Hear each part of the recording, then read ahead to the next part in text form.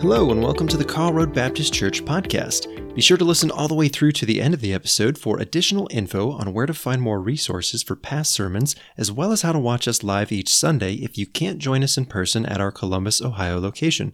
Let's prepare to hear this week's sermon and listen for what God is saying to you and what He wants to do in your life.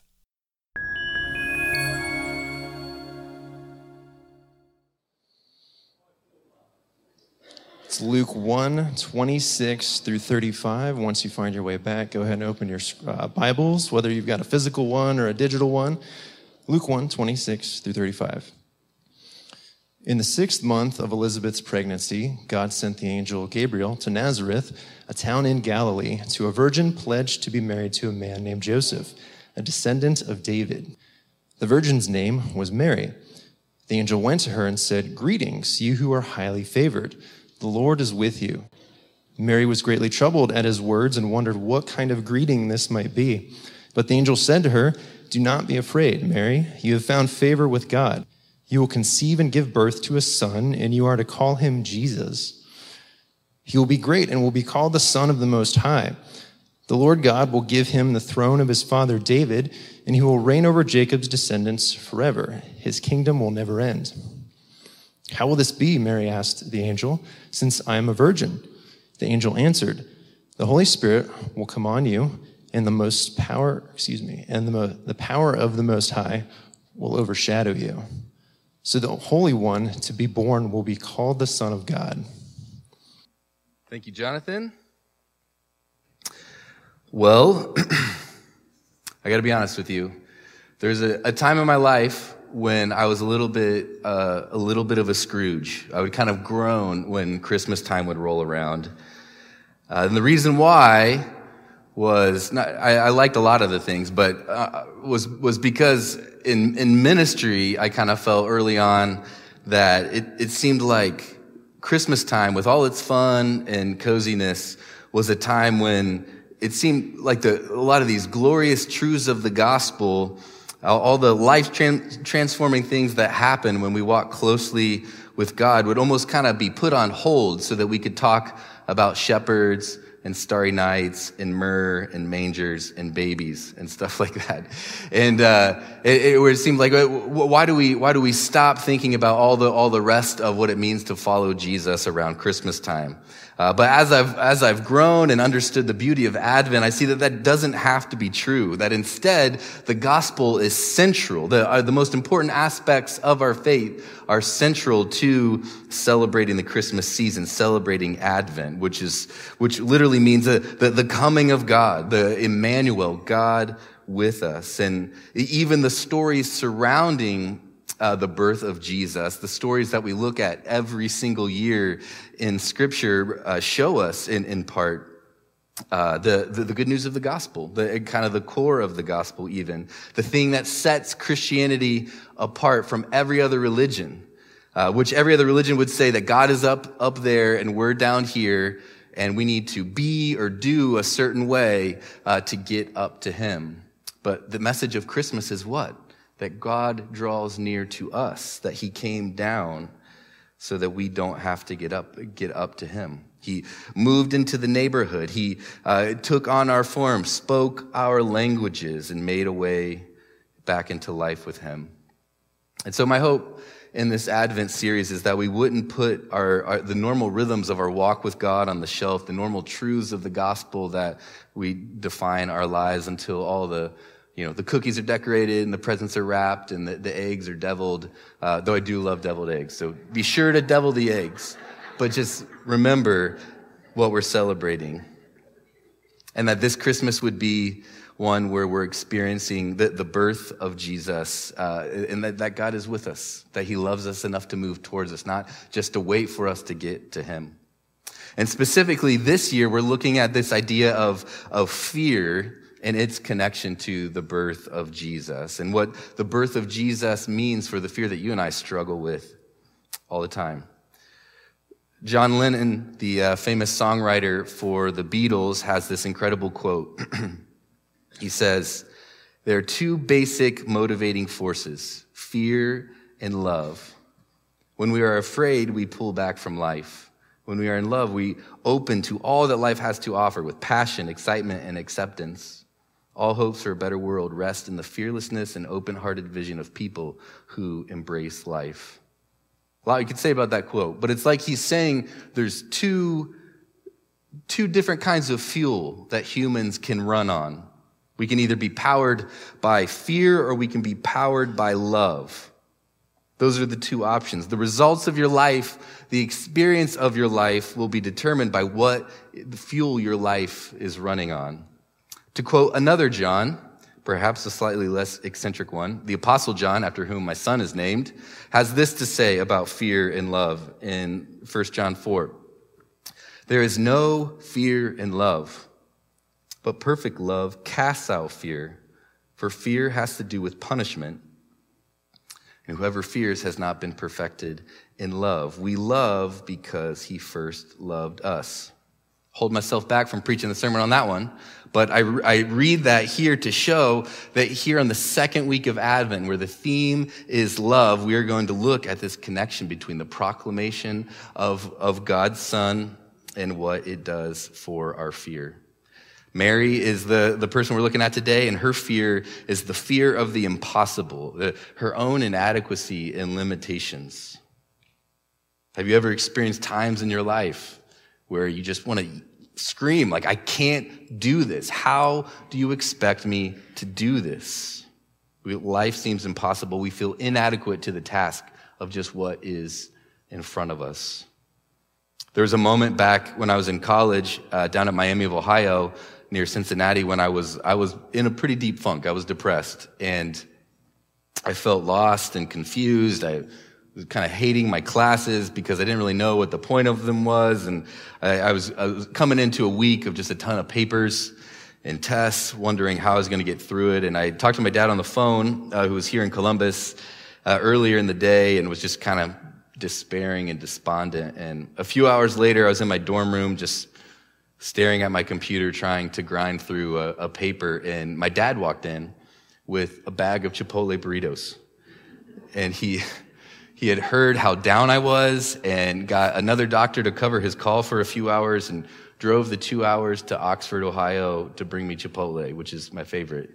And he sat down on my unmade dorm room bed and ate burritos with me and asked how I was doing and didn't try to fix my problems or answer all my questions. He was just with me.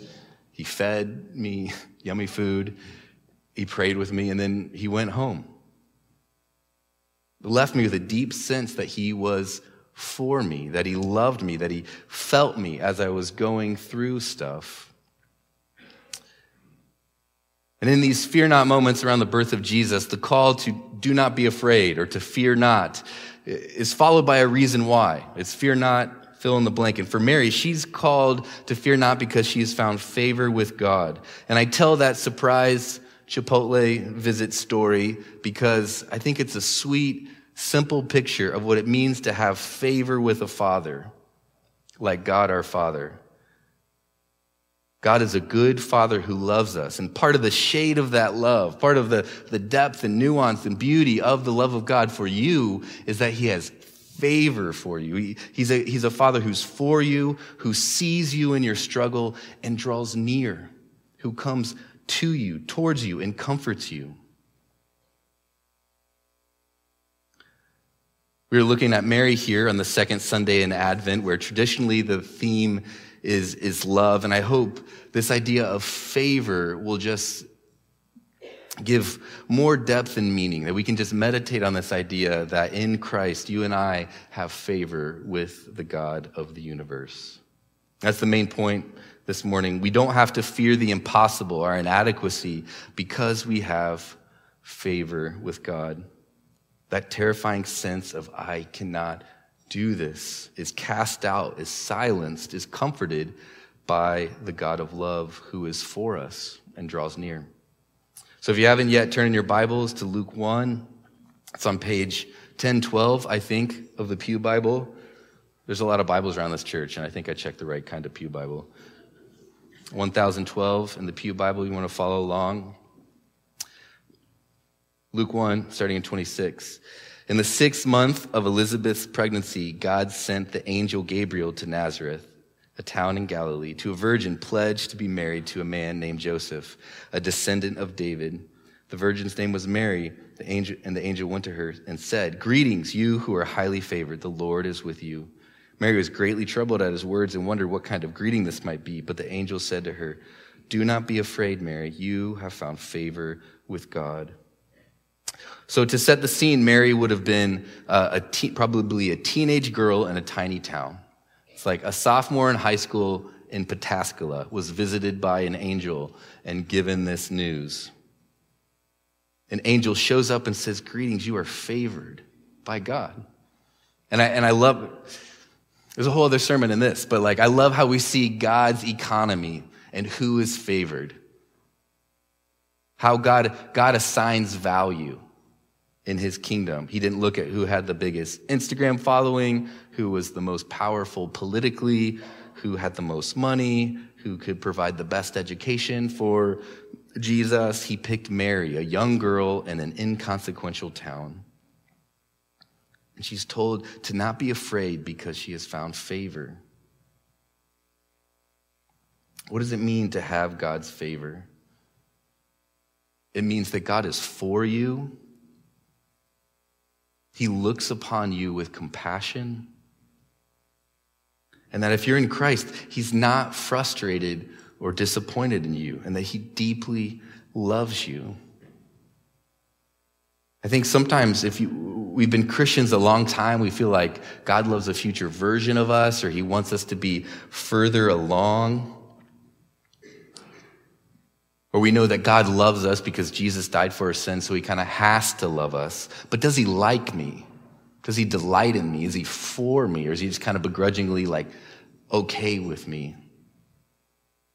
But the words the scripture uses here is favor. And can we just breathe in this truth that God is for you and looks on you with compassion?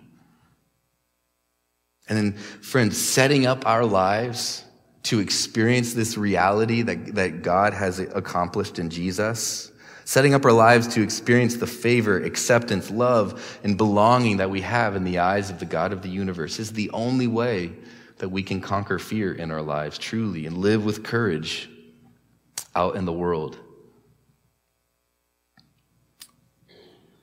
We see the result of this favor, in verse 31.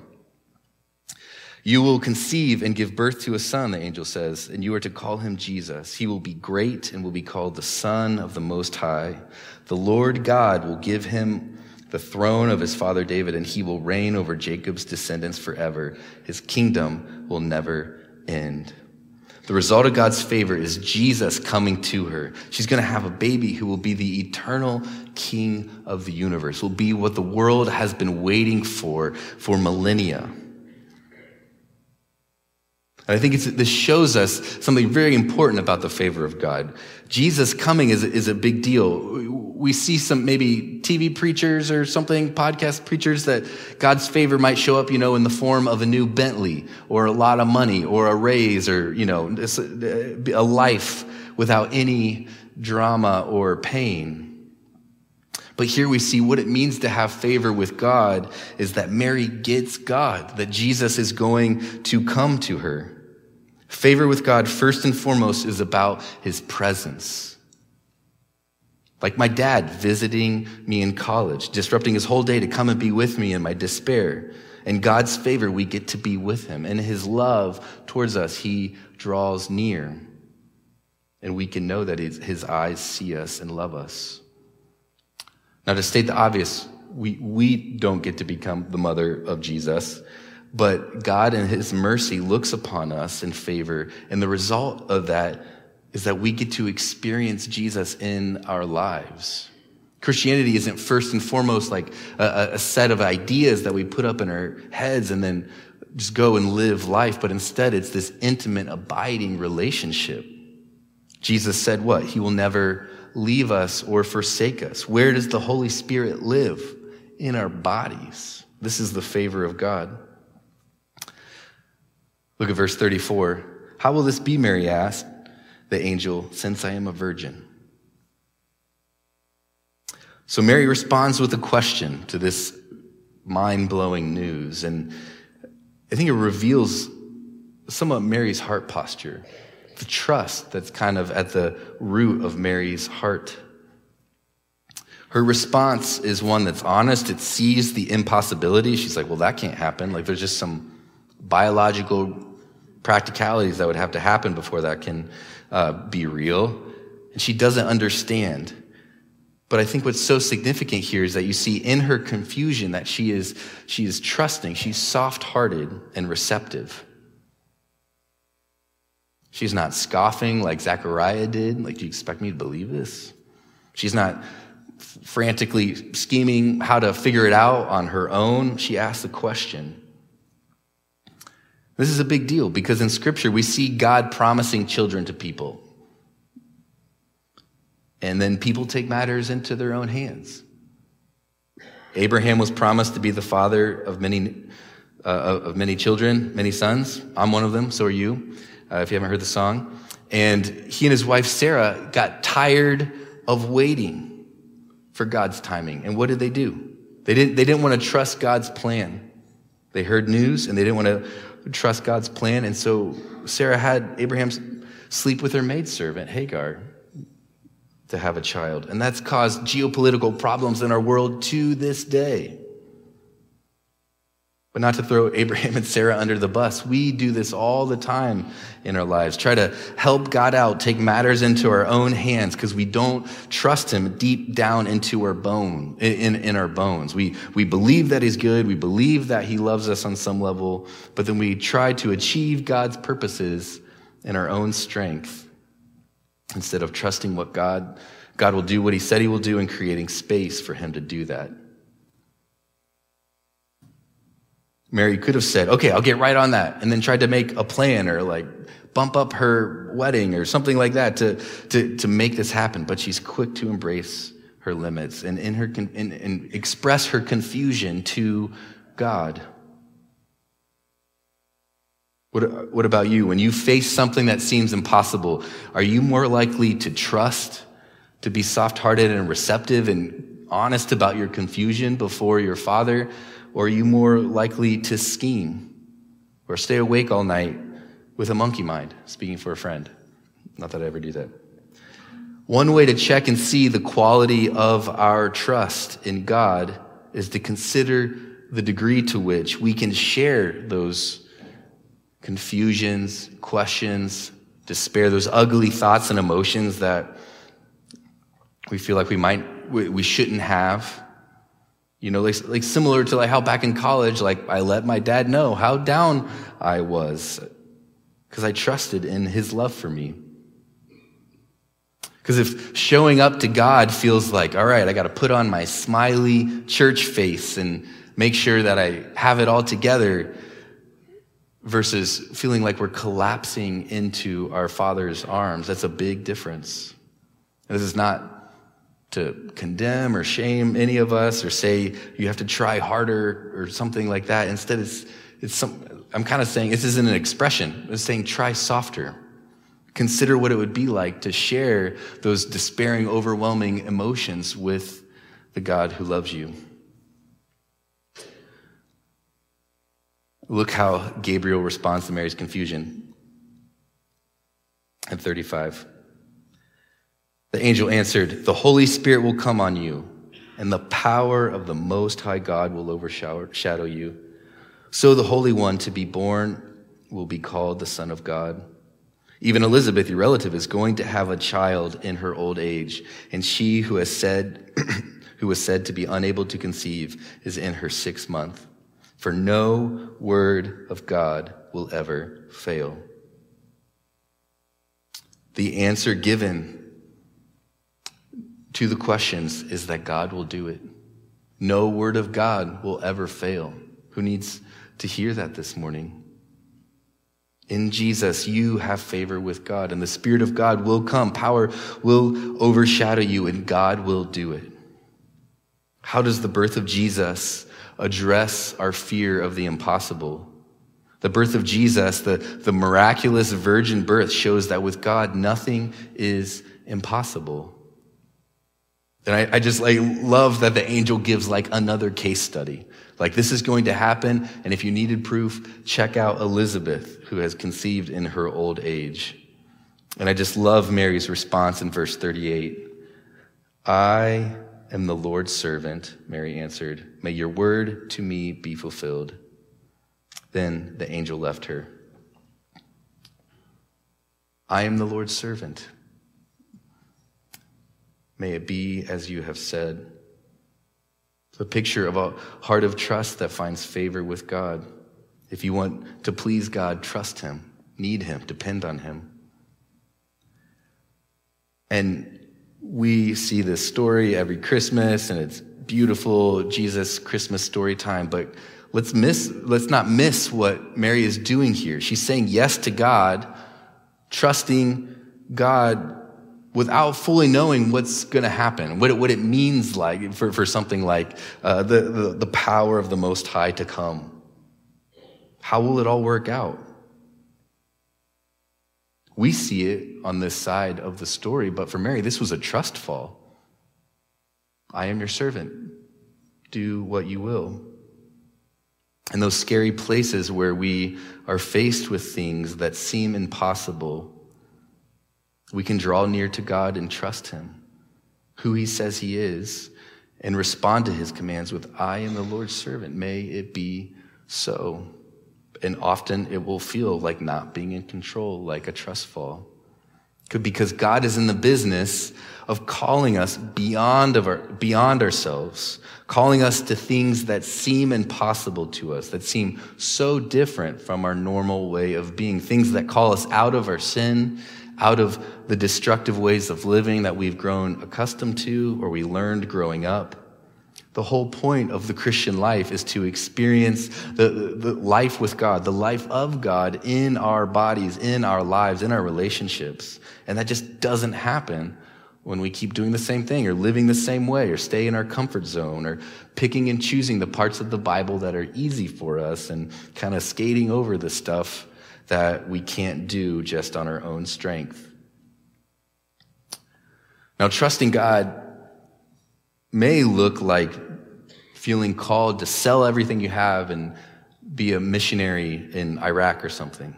And praise God, if God's calling, we would love to be a part of that journey with you. But the longer I'm a pastor, the more I've come to see that some of Jesus's most basic, fundamental commands are really epic and are not things that we can do on our own strength. So one that I'm often sitting with before God, feeling the impossibility of, is in Matthew 6 when Jesus says, do not be anxious about anything.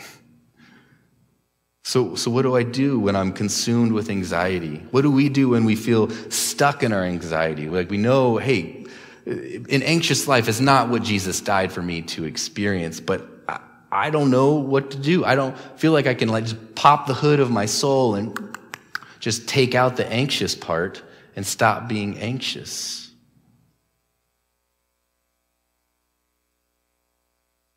And so instead we could say, how can this be? I see this invitation to peace, this invitation to freedom from anxiety. I don't know how to do this, God. And for me, then often that looks like meditating on a psalm, or underrated, I physically get down on my knees, or I go for a slow walk and I wait for the Holy Spirit to come and the power of the Most High to overshadow me with the peace that surpasses understanding. Because believe it or not, the Bible, I think, has very clear practical pathways for the promise of addressing anxiety. This is like a case study for something that might be impossible for some of us.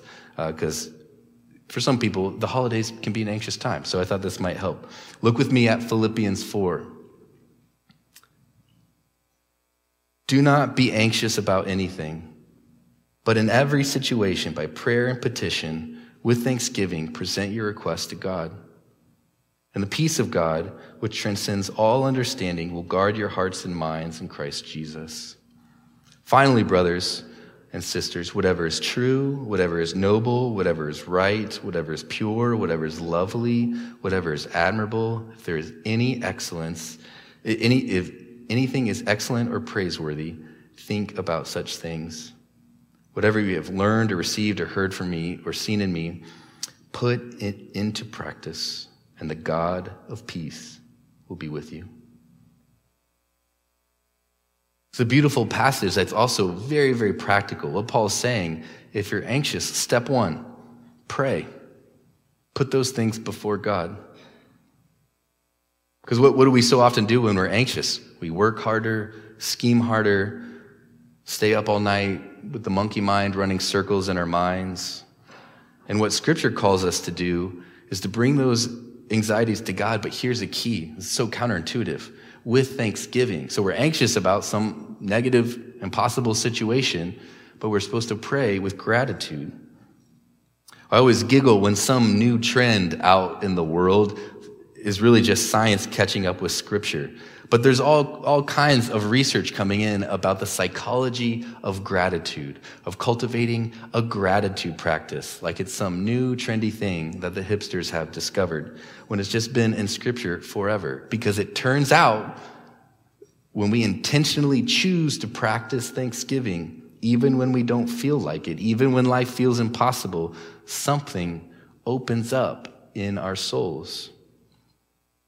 So a few weeks ago, I was anxious about a dentist appointment that Johnny had coming up, this is a small example. And I realized that dentists shouldn't be a big deal, but Johnny and I had a traumatic experience at the dentist where he bit the dentist's finger and ended up screaming and kicking and not getting the cap put on right and all these other appointments. And it was a whole big saga.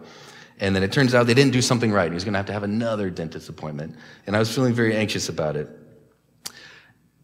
And so I tried to come before God with this anxiety, praying, God, please let this appointment go smoothly. Thank you for how you've blessed me in my marriage and the joy of being a father, that I have a son that I love so much.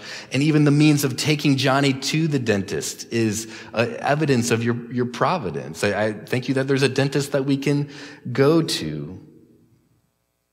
And ultimately, Jesus' work on the cross, that you didn't spare your own son, but gave him up in order to adopt me as your son, shows that you're for me. So please quiet my heart. I know you love me. I know you love Johnny. And then having cast my care on God, I just wait on God for that peace of God to guard my heart and mind. It's a silly example, but I hope that showing up to something as impossible as not being anxious means choosing to do some simple practices over time and letting it become more natural to us to stop, put our cares on God, make our requests with thanksgiving than it is for us to just instinctively fester in our anxious monkey minds. And just consider the beautiful promises in that passage. The peace of God will guard your heart and mind in Christ Jesus. And the God of peace will be with you. This is not a silver bullet. This is not like, try this once and bam, we're not anxious anymore. But instead, it's a lifestyle that reminds us of the truth of the gospel, the loveliness of God's goodness to us in Christ Jesus. And it's how we become non-anxious people of peace and the power of the Spirit. Now let's look at what Mary does in response. Verse 39. At the time, Mary got ready and hurried to a town in the hill country of Judea, where she entered Zechariah's home and greeted Elizabeth. When Elizabeth heard Mary's greeting, the baby leaped in her womb, and Elizabeth was filled with the Holy Spirit. In a loud voice, she exclaimed, "Blessed are you among women, and blessed is the child you will bear. But why am I so favored that the mother of my Lord should come to me? As soon as the sound of your greeting reached my ear, the baby in my womb leaped for joy. Blessed is she who has believed that the Lord would fulfill his promises to her." And Mary said, "My soul glorifies the Lord, and my spirit rejoices in God my Savior." Mary responds to fearless worship. She's not this timid, pregnant teenager, but her soul magnifies the Lord. I love that imagery, that it feels like in her experience with God, her soul is expanding and magnifying the Lord. And look at verse 49. "For the mighty one has done great things for me. Holy is his name."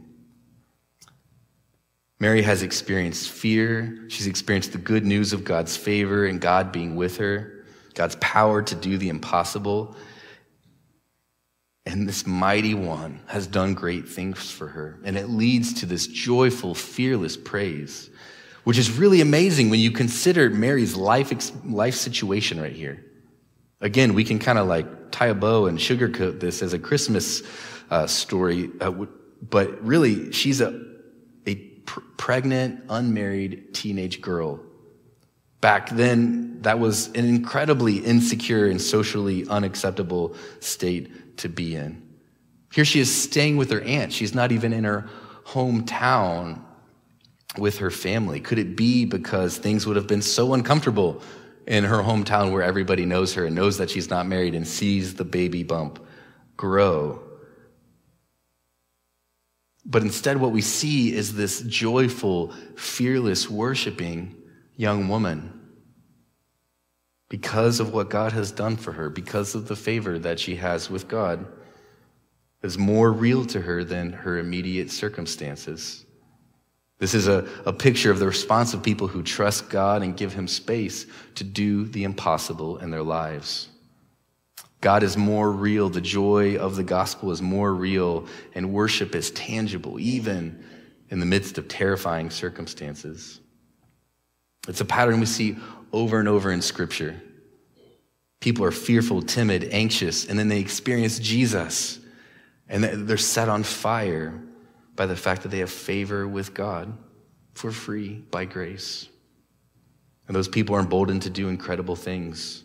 After Jesus died, his disciples, the people who were with him for 3 years, are what?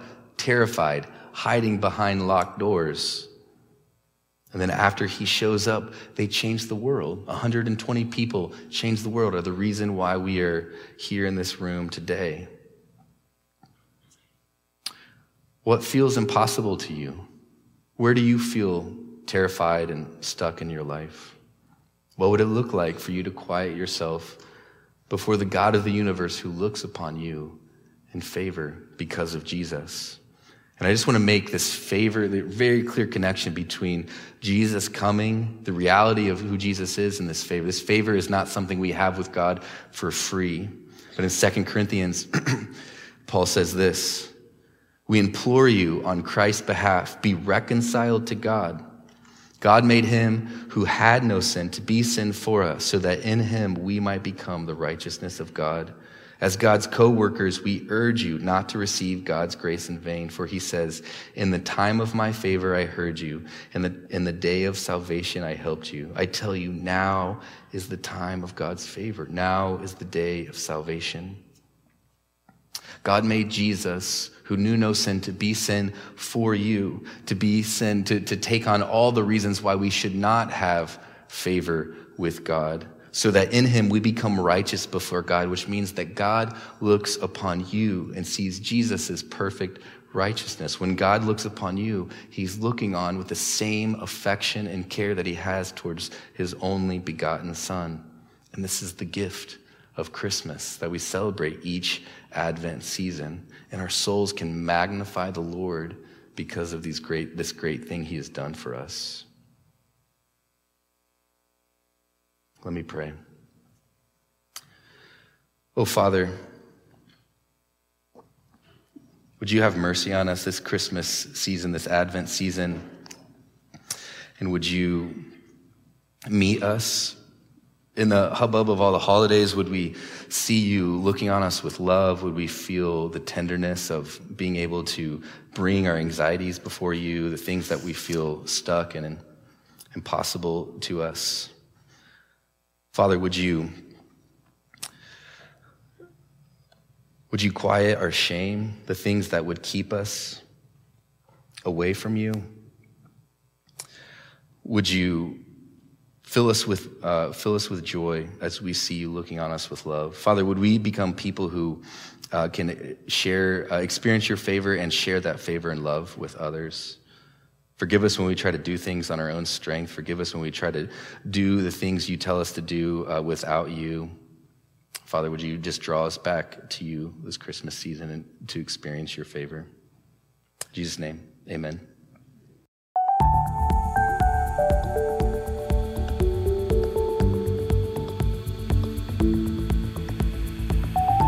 Thank you for tuning in to the Carl Road Baptist Church podcast. We hope you found something that can be applied to your life today and into the future.